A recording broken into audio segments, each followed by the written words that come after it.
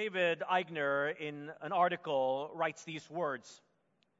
Some people see God as a supernatural change agent who answers their every whim, a kind of divine genie who stands before them to grant their every wish.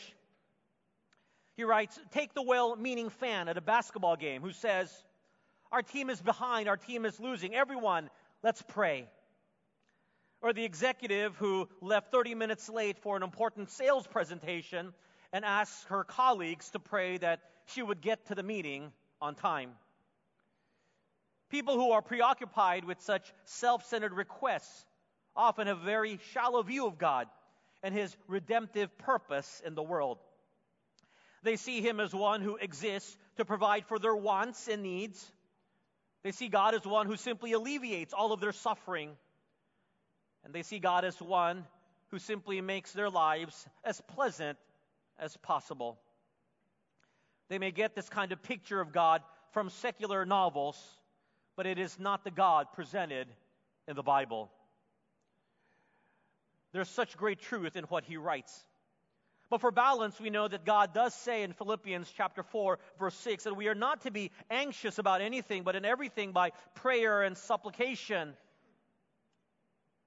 With thanksgiving, present your requests to God. There is nothing wrong in what we call supplication when we pray, asking God to do something for us, asking God to help us. But in many ways, for many people, that's all the reason for why we pray and when we pray, because we need something from God. We are going to request from Him to help us. If we look at how we pray, it mostly centers about me, myself, I.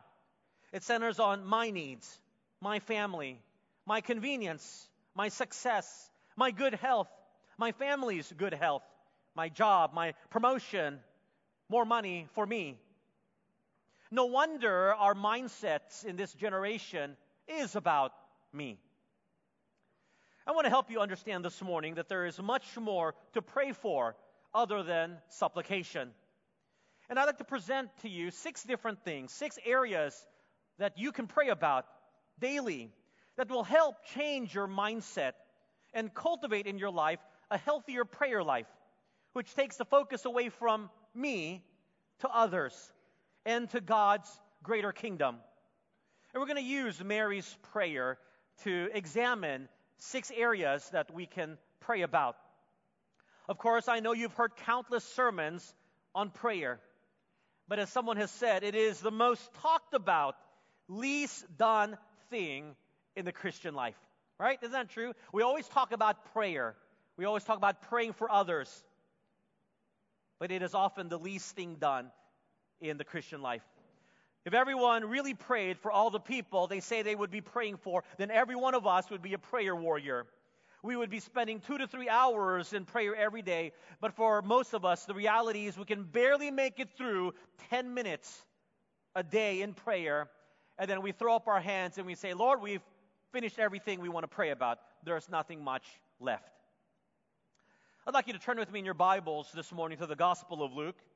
We're going to take a look at Luke chapter 1, verses 46 to 56, as we study the words of Mary, which she gives to God in prayer prior to giving birth to Jesus. We are continuing our sermon series entitled, Not First, Practicing Daily Spiritual Disciplines to Remind Me of My Place in This World. And we will conclude this series next week. Now, as you're turning to Luke chapter 1, by way of background, Mary has just heard the news from the angel Gabriel that she would bear the Christ child, she would bear the Messiah. And as a sign of confirmation of this truth, a sign of encouragement to her, the angel Gabriel tells her that her relative Elizabeth, in her advanced age, was 6 months with child. Of course, the first thing that Mary will want to do is to check to see if this is true. And so, verse 39 of Luke chapter 1 tells us that she goes from Nazareth in the Galilee to visit her relative Elizabeth, who lives in the Judean hills. And of course, by 6 months, one can see the baby bump. When Mary announces that she has arrived at Elizabeth's house, and Elizabeth hears the voice of Mary. The Bible tells us the baby inside of her leaped with joy. A wonderful verse that reminds us that life begins at conception. And that's why we oppose abortion, because life begins in the womb at conception. And Elizabeth blesses Mary. She is filled with the Holy Spirit. And she encourages Mary with these words, "Blessed are you among women, and blessed is the fruit of your womb." Mary has not told Elizabeth why she is there. But Elizabeth knows because she is filled with the Spirit. God has revealed it to her. And what an encouragement it must have been to Mary that Elizabeth calls her blessed, because she will be the mother of the Messiah. And of course, Elizabeth continues to encourage Mary by telling her that the baby inside of her leaped with joy, and that all that had been told to her would come to fulfillment, which is found in verse 45. Mary is so overwhelmed with the encouragement of Elizabeth and the realization that she was chosen out of all women across all generations to be the mother of Jesus. She expresses her heartfelt feelings in a prayer to God. And that's why this section is called the Prayer of Mary, or the Song of Mary, or most commonly referred to as Mary's Magnificat, which is the term used in Latin. We want to study Mary's prayer and note down what she prays for as perhaps some elements that we forget when we practice the spiritual discipline of prayer. Look with me at verse 46 of Luke chapter 1. And Mary says, "My soul magnifies the Lord."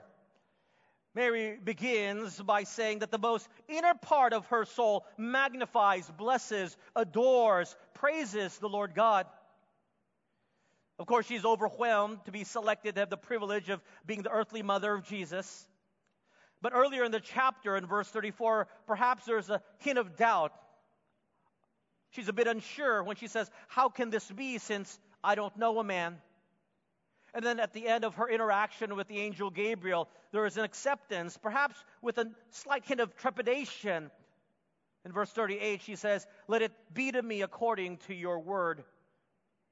But now, with the encouragement of Elizabeth, there is a resolve. And she glorifies the Lord, realizing what is going to happen to her. What she does in her prayer, she begins, is something we often forget when we pray. And that is, number one, if you're taking notes, to give a word of our adoration to God. A word of our adoration. We're always rushing when we pray. "Oh, we've already taken a bite out of our food. Quickly, one of the kids, pray." As if we forget to pray, we're going to choke on the food or we'll be poisoned. Quick, pray. "Dear God, thanks for the food." "Oh, we feel better. Enjoy your meal." Right? Isn't that how it seems when we rush to pray? Quickly, pray short so the food won't get cold. Or we're rushing. "Quickly, God, I need your help right now. I'm in a time of distress. I haven't studied for my test. I've fallen asleep. I didn't finish my papers. I need your help right now." And in those prayers of desperation, we don't have time to honor God, to respect Him, to admire the one we are bringing this prayer to. And yet Mary, the first thing she does is that she gives a word of adoration. For example, let me tell you, let's say you have a meeting with the city mayor, and you want to bring to the mayor a complaint. Let's say, for example, you want the mayor to quickly fix Joy Street. You don't know why something that really takes 1 month to fix has taken more than 8 months now. But that's beside the point. That's a hypothetical, but it's really happening. So you want to tell the mayor, "Mayor, I need you to put the pressure down on some people." And so you set an appointment with the city mayor, and you meet him. What's the first thing you do? I'm sure most of you don't say, "Mayor, I need you to fix the road. I need you to do me a favor." If you're smart, you will meet the mayor. And I think most of you would probably say to him, "Well, Mr. Mayor, we want to tell you how much we appreciate the way you deal with things in a fair and judicious manner. Everyone respects your leadership and your ability to get things done. Our family really looks up to you as you care for common people like us. May we impose on your generous time to look into a matter, right? That's how we would couch things. Because we need to butter him up before we ask for something. Why is it that we don't even spend time to adore the one who is most worthy of our adoration, and we simply demand of him, as if the city mayor holds more recognition on our behalf than the Lord God? Now listen carefully. God does not require us to butter him up before he will do something. He does things by his own will. But if you look through the many examples of prayers in the Bible, they are filled with ascribing praise to God. It's filled with adoration, reminding God of who he is and what he has done. Because in doing so, in those words of adoration, it reminds us in our own mind the one we are praying to. Now, Mary, of all people, as she expresses her words in prayer, she, out of all people, could have a litany of requests. None of us would fault her if she were to pray, Lord, I'm now bearing your child. I would like a bigger house in Nazareth, please. I would like you to shut up the mouth of people who are gossiping about me. I'd like you to do these things for me. Right? She is in a standing where she can demand of God a lot of things, being the mother of Jesus. But notice that the first thing that she does is that she brings God adoration and praise. Something we need to add to our prayer life. When was the last time before you demanded of God something that you prayed and adored him, glorified him? Look at verse 47 with me. And my spirit has rejoiced in God, my Savior. Here, Mary expresses in her prayer that she is full of joy in God, who is her Savior, one who saves her. Now, to express that God is her Savior means that she has acknowledged that she is a sinner who needs a Savior. A sinner who needs a Savior is filled with joy. That's why the Roman Catholic doctrine of Mary's immaculate conception, meaning she is born without sin, is not biblically justified, because Mary's own words contradict this teaching. My spirit has rejoiced in God my Savior. One has come to save me. But as we go back to her prayer, her expression of joy in God my Savior, number 2, is a reminder of our salvation. A reminder of our salvation, number 2, if you're taking notes. When was the last time in your prayer life you express the need of a Savior because you are a sinner? It should happen daily. The expression that you as a sinner was destined for hell, but someone died in your place, and by believing in him, he has given you the free gift of eternal life. And for that, you are eternally grateful and thankful. Many of us, when we pray to God, we take such a wonderful truth and we pray it on such a superficial level. We pray that God would forgive us of our sins, not thinking much about it other than so that I won't feel guilty anymore, so that I can have a cleansed life. So if I die before I sleep, I will have had my sins forgiven. And then we move on with life, not really thinking much about the act that enabled all of this. We don't confess really how much of a sinner we are, how we have not lived up to God's standard of perfection. We are simply acknowledging that we messed up superficially, and we just need a second go at it, or a third go, or fourth. It's like, for example, you get a stain on your shirt. All you do is you toss it in the laundry basket, and in 2 or 3 days, you have a clean shirt. You don't care who has to wash the clothes. You don't care who has to dry it. You don't care who has to iron it. All you yell is, after 2 or 3 days when you need it again, where's my clean shirt? I need to wear it today. Has it not been washed yet? Where is it? And I wonder sometime if that mimics how our prayer life looks like. We tell God, Lord, give me a clean life. Where's my clean life now? And He does so through His shed blood. But we don't think about what it took to clean our sins. And I wonder if many of us continue to live in sin because it's so easy to ask for a clean life. Does that make sense? It's so easy in that illustration to ask for a clean shirt, clean shirt, clean shirt, and it just simply appears, not thinking how that shirt was cleansed, or more importantly, how our life was cleansed through the shed blood of the Savior Jesus. Because it is so easy in our minds, we don't think much about it. We just simply demand of it from our life. Maybe you and I need to be reminded more often about our salvation and to pray and thank God for it so that we would perhaps sin less, understanding the requirements it took for us to be forgiven. That's what Mary does. She rejoices that God is her Savior. She's reminded of her own need for salvation. Could it be that if you remember this in prayer every day, that you would sin less, knowing that it took the life of the Son of God to restore you to holiness? Verse 48. For He has regarded the lowly state of His maidservant. For behold, henceforth all generations will call me blessed. Here Mary continues her prayer and acknowledges the unworthiness of her life, calling herself a maidservant, someone no better than a servant, and yet by God's grace, who picked her out among so many other young women to be the mother of Jesus. And now she realizes in verse 48 that the countless generations to come, she will be known as one who was blessed with this privilege. This verse is not teaching that you are to call Mary the Blessed Virgin. It doesn't mean we are to worship her. It doesn't mean we are to venerate her. That's taught nowhere in the Bible.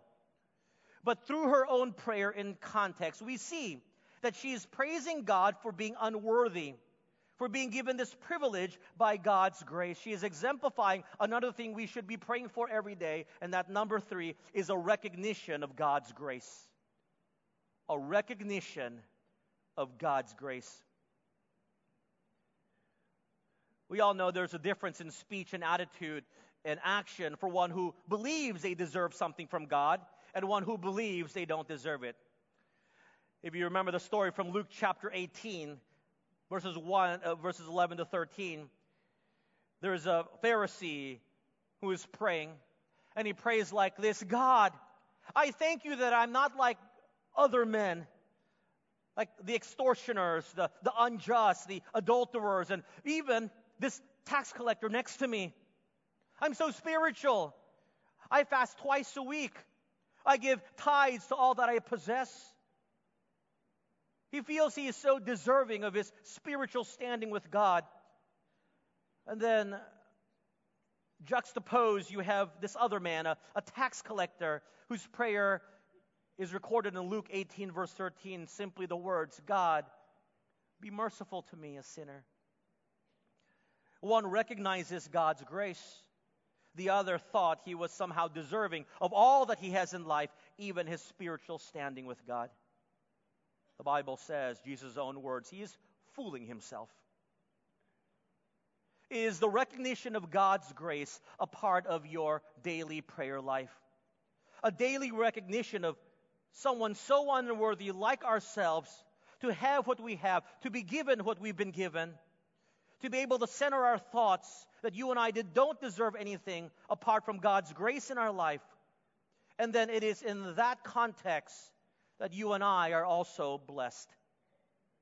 That's how people with means and wealth can still praise God with a powerful prayer life, because every day they recognize how blessed they are, not because of what they have, but because how unworthy they were to have what they have, recognizing it's all by God's grace.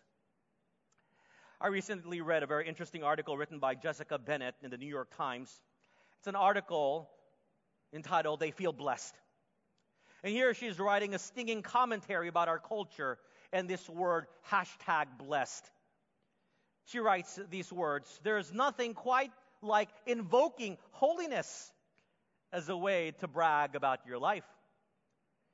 But calling something, quote unquote, blessed has become the go-to term for those who want to boast about an accomplishment while pretending to be humble, to fish for a compliment, to acknowledge a success without sounding too conceited, or purposely to elicit envy."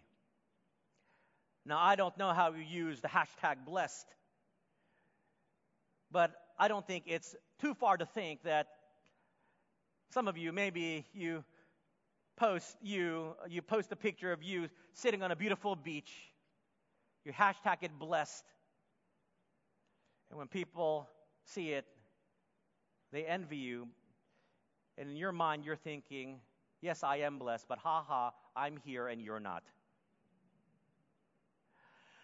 Jessica Bennett in her article gives us a few funny examples. She said the overuse of the word has all but stripped it of its meaning. She gives an example. "The fruits are on sale and half-priced at the grocery store. I feel so blessed." Or a new mom putting her baby in a designer fashion dress and then writing, "A year of patiently waiting for my baby to grow, and the dress finally fits, feeling blessed." Or someone posting a provocative picture of him or her in their beach body, hashtagging blessed. The implication is, I've got a body like this, you don't. Or one of my favorites, written by the comedian Davin Magwood, "Caught a piece of bacon falling out of my sandwich right before it hit the ground. So blessed." If you want to understand the true force of what it means to be blessed, go no further than verse 49. Here, Mary expresses the full force of the word. When you humbly recognize your unworthiness and have what you have by the grace of God, you are truly blessed. And your daily prayer life should reflect this truth, to remind you that you are blessed, not because you want to show up, but you are blessed because you are the recipient of grace. That will bring a lot of people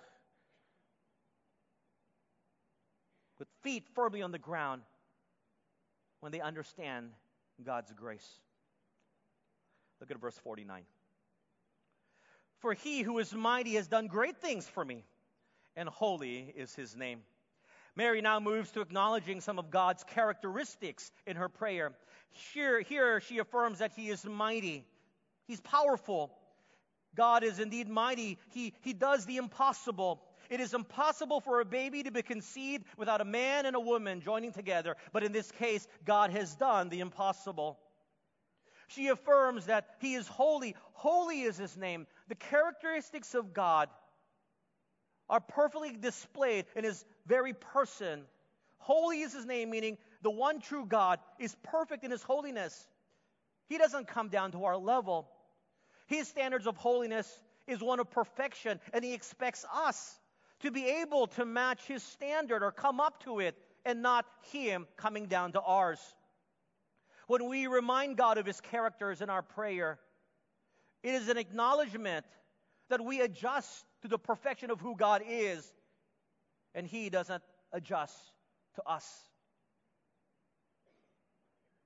When we pray that God is perfect in all that he does, you make no mistakes, God, certainly you would make sure that your prayer includes the phrase, "But Lord, not my will, but your will be done." You see, when we pray back to God his character, it's not necessarily to remind God of who he is. It doesn't make him become more of what we say he is. Because we tell him he's holy, he doesn't become more holy. Because we tell him he's powerful, doesn't make him more powerful. He is who he is in his perfection. but it is a reminder to us of just how amazing and perfect He is. That's why, number 4, our prayer every day should include an acknowledgement of God's character or God's attributes. It's a reminder of just who God is and who we are. And doing so brings us to a place of thanksgiving, a place of awe, a place of admiration, a place of humility, a place of wonderment. It also should transform your life as you remember in prayer who God is. Take, for example, if you're tempted to cheat. And if I were to warn you, okay, don't cheat. The teacher is watching you. You say, I know how to trick my teacher. When she glances away, I know when to look at the other table. Right? My teacher's half blind anyway. She doesn't see what's happening. So I say, okay, that won't stop you. Don't cheat because there are video cameras and they are watching you. Now, you may begin to worry a bit more because, the CCTV, the video, won't miss. Catches everything, it's recorded. But then you soon figure out where the blind spots are, where it can't reach you. And so, perhaps I need to take it to another level, and I tell you, well, remember, God is omniscient, omnipresent. He knows everything. He sees everything. He will call your life to account.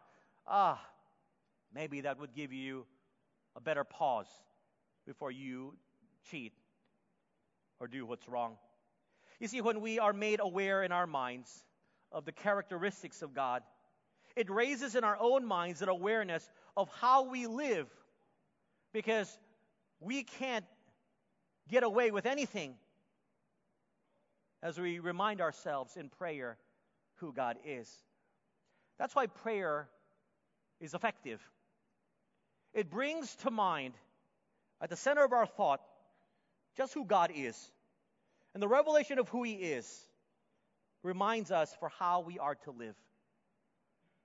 Like I said at the beginning, to bring us to His level in Christ's likeness, not for Him to wallow in our sin, because He won't. Verse 50. And His mercy is on those who fear Him from generation to generation. Mary now goes to note that God's mercy is extended to those who fear Him. And it's been happening throughout the different generations that this is how God operates. Under the inspiration of the Holy Spirit, there is a reminder from Mary of how God operates. He shows mercy to those who have resolved in their lives to fear Him, which is a healthy respect and the honoring of our Lord. And then she continues in verse 51 to 53. He has shown strength with His arms. He has scattered the proud in the imagination of their hearts. He has put down the mighty from their thrones and exalted the lowly. He has filled the hungry with good things, and the rich He has sent away empty. Mary says that those who are proud, God does not honor. In fact, He takes them down in this life or the next. And I love that phrase, how it's put, scattered the proud in the imagination of their hearts, showing that the proud are foolish. They are proud of something they do not need to be proud of. It is an imagination in their hearts. It will get them nowhere. And yet with those who are humble of heart and lowly, the Bible says He will exalt. He blesses those who have resolved in their hearts to live a life of humility. You see, what's being expressed here, I believe, in Mary's prayer, number 5, is a resolve in action. A resolution, a resolve in her action. Specifically, in the context, there's a resolution to fear God. There's a resolution to keep a humble attitude, which will result in blessings from God. When was the last time you prayed specifically to God that you will resolve to do something? Other than asking God for something, you resolve to change your life in such a way that you will live rightly. You know, it's interesting as I think about Mary. If we were to have Mary in our current generation, most biblical scholars believe Mary was maybe about 16, 17 years old. Take a 17-year-old living in our context today, and she has just been told that she will be the mother of the promised Messiah. I venture to guess the first thing she would do if she lived in our generation would be to post it on social media. Guess what? And everyone is guessing because she never writes what we're to guess. Next post. Revelation in 5 days. So everyone's like, okay, what's going to happen in 5 days? You want to talk about bragging rights? Mary has bragging rights, right? She could even write, found out, will be mother of Messiah, blessed. Oh, and then there'd be millions of congratulations. I mean, I want you to think about this. Of all the people that could brag about something, she can brag about it. Heads over heel, so much more impactful than winning Miss Universe. There's one every year. There's only one mother of the Messiah. Oh, if she were to live in our generation, as a normal person, the pride of her heart would cause her, because I know we'd probably do the same thing, to tell everyone about it. And perhaps in feigned humility, oh, praise God, we would say, but boy, it makes us feel good. That's why it's not too surprising that Mary, perhaps in a reminder to herself, reminds us that God scatters the proud in the imagination of their hearts. He has put down the mighty from their throne and exalts the lowly. And that's why Mary doesn't go around telling everyone, guess what? I'm going to be the mother of Jesus. What does the Bible tell us about Mary? Whenever the news was shared and she hid everything and pondered it in her heart. Boy, if you want to brag about one thing, that's it right there. But she doesn't. That's why Mary is thought of as one of the most humble people in the Scriptures, a righteous woman. She understands what it means to bear the Christ child, and that it is not about her.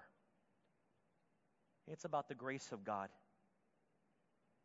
And that's why there's a resolution to fear God and to keep a humble attitude. So I ask again, when was the last time you and I prayed, when we were searching for things to pray, to resolve to do something for God, to perhaps break off an unhealthy relationship, to break off an unhealthy friendship, to resolve to do what's right, to resolve to no longer do something that dishonors the Lord? Why is it that our prayer is always about asking God to give something to us versus a resolution for how we should live in obedience to Him for His glory with the help of the Holy Spirit? Some of the most beloved prayers throughout history that have been recorded are prayers that are of action. One of these prayers has been put to song. It's been sung in our church. It's the famous prayer of Francis of Assisi.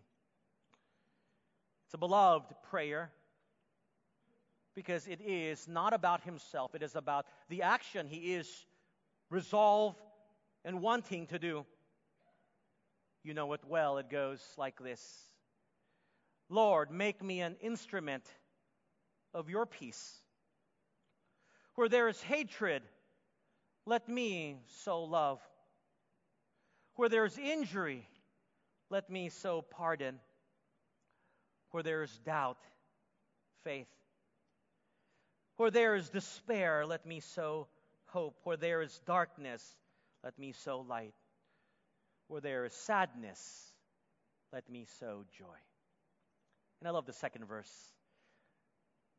O divine Master, grant that I may not so much seek. It's not about me. To be consoled, not for me to be consoled, but for me to console.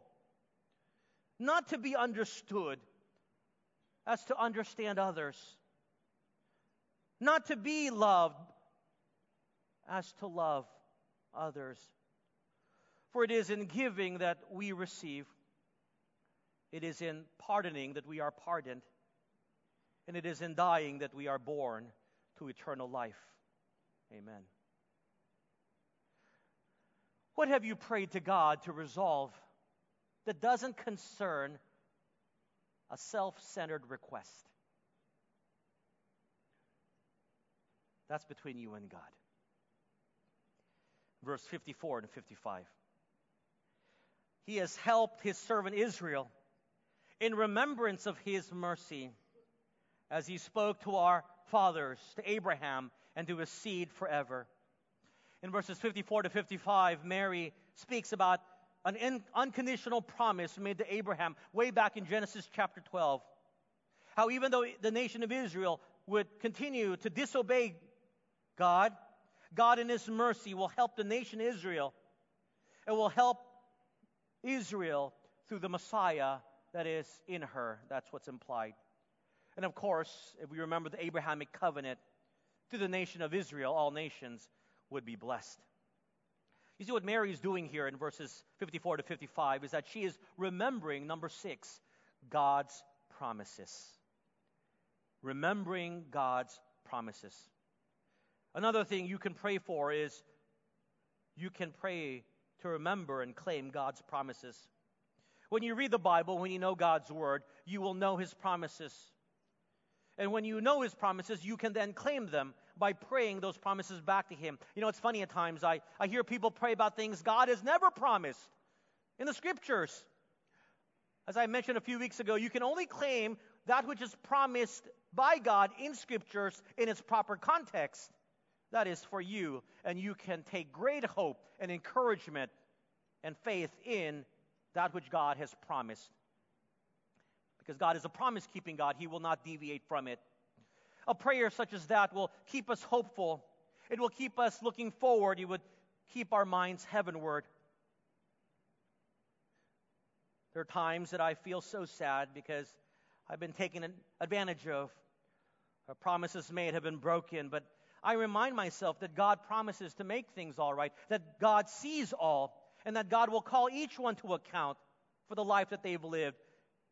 And the promises of prophecy that remind me that this is not the end of the story.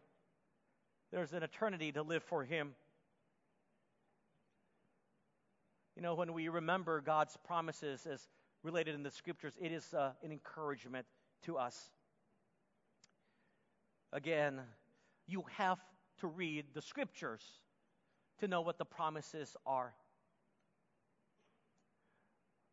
Listen carefully. There is no promise in the Scripture from God that says you will be always physically healed.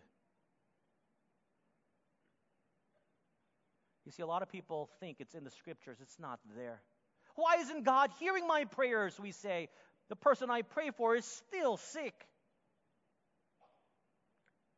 God tells us that He promises to give us peace amidst struggles and discouragement. God promises to bring healing in the context of Scripture, sometimes physical, always spiritual, to know that there is a future after this. You know, as a pastor, it's one of the hardest things to know when to change my prayer for someone from a prayer of healing, if it's God's will, to a prayer of acceptance and preparation when it's God's time to call them home. But so many Christians forget that. In many ways, it's a bit self-centered how we pray. No offense to anyone. But why do we want to keep someone, our loved one, who is suffering greatly here, to be left alive here on earth so that we could see them and feel good that they're here while they're suffering? even in those types of prayer, it's not God's will we seek. And we have a hard time translating that to a prayer of preparation. Lord, prepare me, my family, for the one leaving this earth, for the one whose loved one is also leaving. The Scriptures is full of verses that speak about the preparation for our departure from this earth to the glories that await us. In fact, there are more verses in the Bible about the preparation for the life after this than prayers for the sustaining of life here. Put the promises of God in the proper context in which it is given. Yes, the prayer of a righteous man availeth much, the Bible says. But the best we can do is to ask for God's will to be done. And that should encourage you. It encourages me that certain things in my life that happen and your life that happens, they come when the perfect God has decided what to do. Mary reminds God of his promises. We should as well. Not that God needs reminding to do them, but as we remind him, it reminds us that he's a faithful God. He will be with us. As a postscript, look at verse 56. And Mary remained with her about 3 months and returned to her house. The Bible tells us Mary remained with her relative Elizabeth for 3 months. Can you imagine what a wonderful time it must be? The mother of John the Baptist and the mother of Jesus, how they would encourage one another, most likely in prayer. Presumably, Mary would see the birth of John the Baptist because 6 plus 3 is 9 months. And as she saw the birth of John the Baptist, who is the forerunner, she would be encouraged as she now headed back to Nazareth, where she will prepare to go to Bethlehem with Joseph to give birth in fulfillment of prophecy to the Messiah, Jesus. And we'll talk more about that next week. When you think about your prayer life, my friends, and where it needs to be, perhaps you and I could be more intentional about praying for more than just about me and my needs and my wants. Like Mary, who of all people could have prayed for herself and all of the comforts and the luxuries, being the mother of Jesus. Look at their prayer. Nothing about her. But her prayer and her words of adoration is about glorifying God, a word of our adoration. She prays a reminder of salvation. She prays the recognition of God's grace, the acknowledgement of God's attributes and characteristics, his character. She prays a resolution in action. She prays the remembrance of God's promises. And I think if you pray these things, you will have a very full prayer life. Now, you don't have to pray all 6 things, but if you're looking for things to pray for, maybe take one of these and begin this week. Take another one next week and the following week and work your way up. You know, it's appropriate that as we celebrate Christmas, and I know that when school lets out on Wednesday, a lot of you, maybe 35%, 40% of our church takes off. And many of you will not be with us next week. But remember, wherever you are, take time to gather your family. If you're not with us next Sunday, gather your family and have a time of worship and make sure prayer is a part of that. And a word to our dads out here. It's your responsibility that you work into the itinerary, whatever trip you're on, to have a time of worship, and you take the spiritual lead to pray with your family. If you want your children to be prayerful, you and I need to lead by example. Don't have it that your wife is nagging you to do it. Now, of course, if the husband won't move, then wife, you should do it. But that being said, make sure that you celebrate the season in the way it should be celebrated in prayer. A lot of words of worship. They are all prayers to God in the Christmas story. And some of you say, well, I have nothing to pray for, Pastor. Life is good. If you have that notion, you've completely missed the beat. The fact that you have a good life, all is well, should increase your prayer time. To thank God for all the good things He's given you. To think about His grace. If all is well, boy, your prayer life should be flourishing.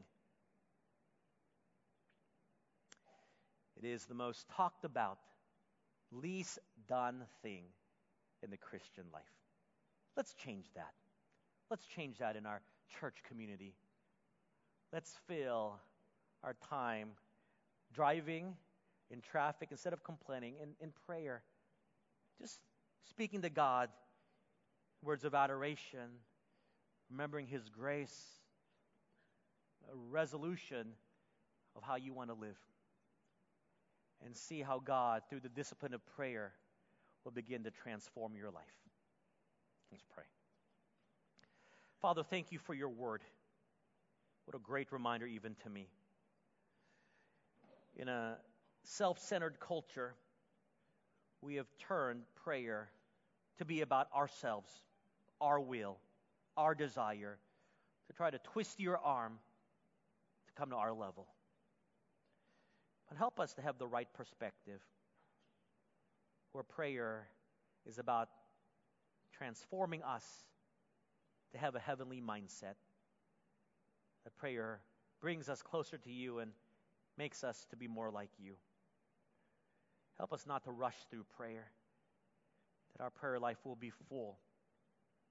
May we never say there's nothing to pray for, but always actively seek, as Mary does, to adore and glorify the one who is worthy. As we enter into this season, many of us do feel blessed, but it's not the festive moods that bring blessing to our life. It is because you have taken unworthy people like me, like all of us, and your grace abounds, superabounds, that we really are blessed. Thank you, Lord, for your goodness in our life. In Jesus' name we pray.